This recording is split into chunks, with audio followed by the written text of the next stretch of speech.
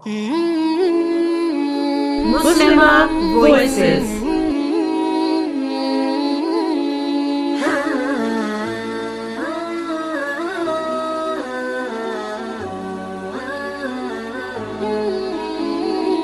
Bismillahirrahmanirrahim. Assalamu alaikum wa rahmatullahi wa barakatuhu. Welcome everyone. I hope you're all well.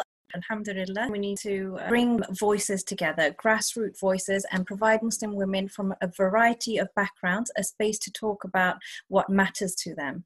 A lot of the time within our mainstream media, we don't get to actually voice our opinion. And so, alhamdulillah, spaces like this allow us to do that and to actually talk about ourselves firsthand rather than someone else talking about us. Alhamdulillah. Our speaker, who is Hina Junejo, her title for the speech is Infidelity to Leap of Faith. Hina, subhanAllah, is a leadership development consultant, lecturer, and an empowerment consultant. Hina is a proud survivor of domestic violence and abuse. Through her business, Hina's Holistic Healing, she now supports victims of domestic violence through relationship coaching. Alhamdulillah, she has chosen her route to empowerment, self-love, and freedom. And basically, mashallah, I know Hina personally, so she does all those things and then offers it to others and trains others. So without further ado, I'm going to invite Hina. She's an expert at speaking, got her own Sky channel, 749, where she talks about women empowerment as well, Saheli. So Hina, if you're ready. Okay, inshallah, yeah. Assalamu alaikum everybody and welcome on board. Without further ado, I'm just going to dive straight into it. So as Sister Hani already mentioned, I'm going to be talking about the story of a girl, and the title of the talk is From Infidelity to the Leap of Faith that she took. Now, what that story is, that there's this girl at the age of 19, she was basically married to an infidel.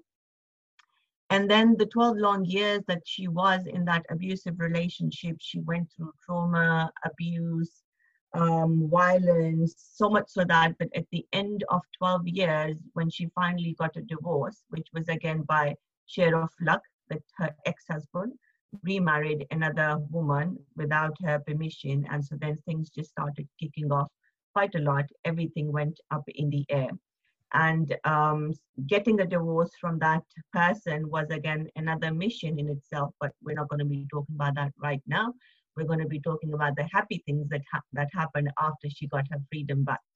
So after 12 years of being in a very abusive relationship, emotional, physical, financial, all sorts, she gets her freedom back in the form of a divorce. And now that she's got her freedom back, she's thinking, well, you know, what I'm familiar with, and that was like living inside the cage. Let's now explore, how does it feel like to get your wings back? So her approach towards looking at life has always been optimistic and positive, and she's always focused, bi-izni Allah, following her intuition. She's always focused on how to lift herself back up rather than how she fell down. That's been her approach throughout, ever since that she remembers she was born. There was a very, loud voice inside her that used to tell her always that there's something more to life than what is apparent. So whatever is zahir is something that the eyes can see and meet, but there was more at a batin level, at a hidden level, and that voice used to shout out loud at her. However, obviously, confined in the norms and the cultural limitations where she was living, she couldn't see beyond until she found her wings. And eventually, when she got her freedom, alhamdulillah, she decided to relocate and break the shackles of limitations, the limitations of the culture, the limitations of all the labels that she was going to get once after being divorced. So just to name a few, she was scared of being labeled a divorcee, an unchaste woman, good for nothing person, a single mom, a rebel, a cultural misfit, if you like. And why a cultural misfit? Just because she knew what was right and what was wrong. She wanted to live her life the way that Islam wants a woman to live, and which is that a woman is a powerful being, and she's been given all the rights to live a happy life, all those rights that men enjoy in our society as well. sadly, coming from an Asian background, that's not how it works. An Asian background, a community where she was living in, it was basically, it was, the society was very male chauvinist, if you like. So she wanted to break the shackles and start a fresh new life. So she decides to then relocate to England. And she made that decision. She took the permission from her parents. They gave her their du'as, and that was the most powerful thing or a powerful gift that she could ever get, the dua of her parents. And with that, she took a leap of faith and she relocated to England, a country which was completely new to her. She didn't know nobody there. So it basically gave her a clean start, a fresh start, to start from all over again and be able to pursue her passions in life. She was passionate about educating and investing in herself. She was passionate about getting to know who she was. She wanted to reconnect with her real self, and she wanted to follow her intuition, because those loud noises were even louder now. And now she could partially see that what those loud noises meant, and that there's more to life than what she has been living for the past 12 years. So now she's sought admission in one of the esteemed universities in England. And now she's thinking that, I'm broke and I'm broken. Where do I go next from here? And then she's just suddenly reminded that you've got some magic beans. And what were those magic beans? Those magic beans were the dowry that she was given at the time of her marriage. So then broken, she starts selling those magic beans and starts investing in her education and starts investing in herself. And while she's on this journey of personal development, on this journey of being able to reconnect with herself, so that she knows who she is in order to get to know Allah subhanahu wa ta'ala at a deeper and a greater level, because that was her end in mind. And this journey, the destination was to know Allah subhanahu wa ta'ala and connect with Allah subhanahu wa ta'ala at a deeper level. But this journey, the means to the end was this journey of self-exploration.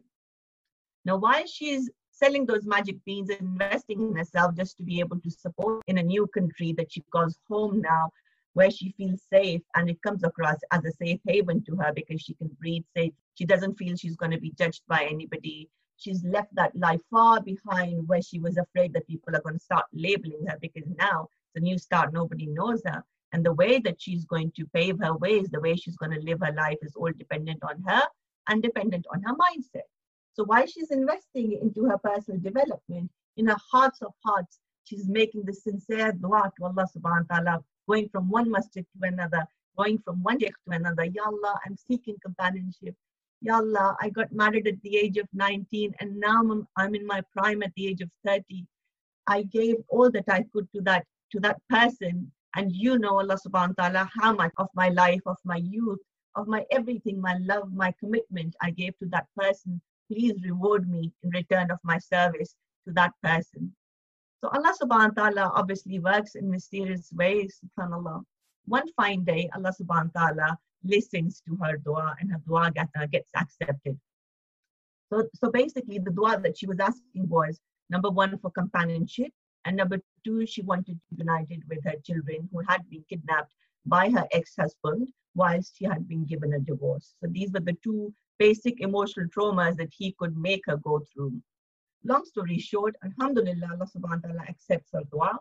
She's making a dua for companionship. She's asking Allah subhanahu wa ta'ala desperately, Ya Allah, please give me a fresh, clean start and help me find a revert for myself. Because I know if I marry a revert, it's going to be easy for me, just basically a very clean, smooth, easy transition for me. He's labeled me. He's not going to judge me. He's going to accept me for who I am.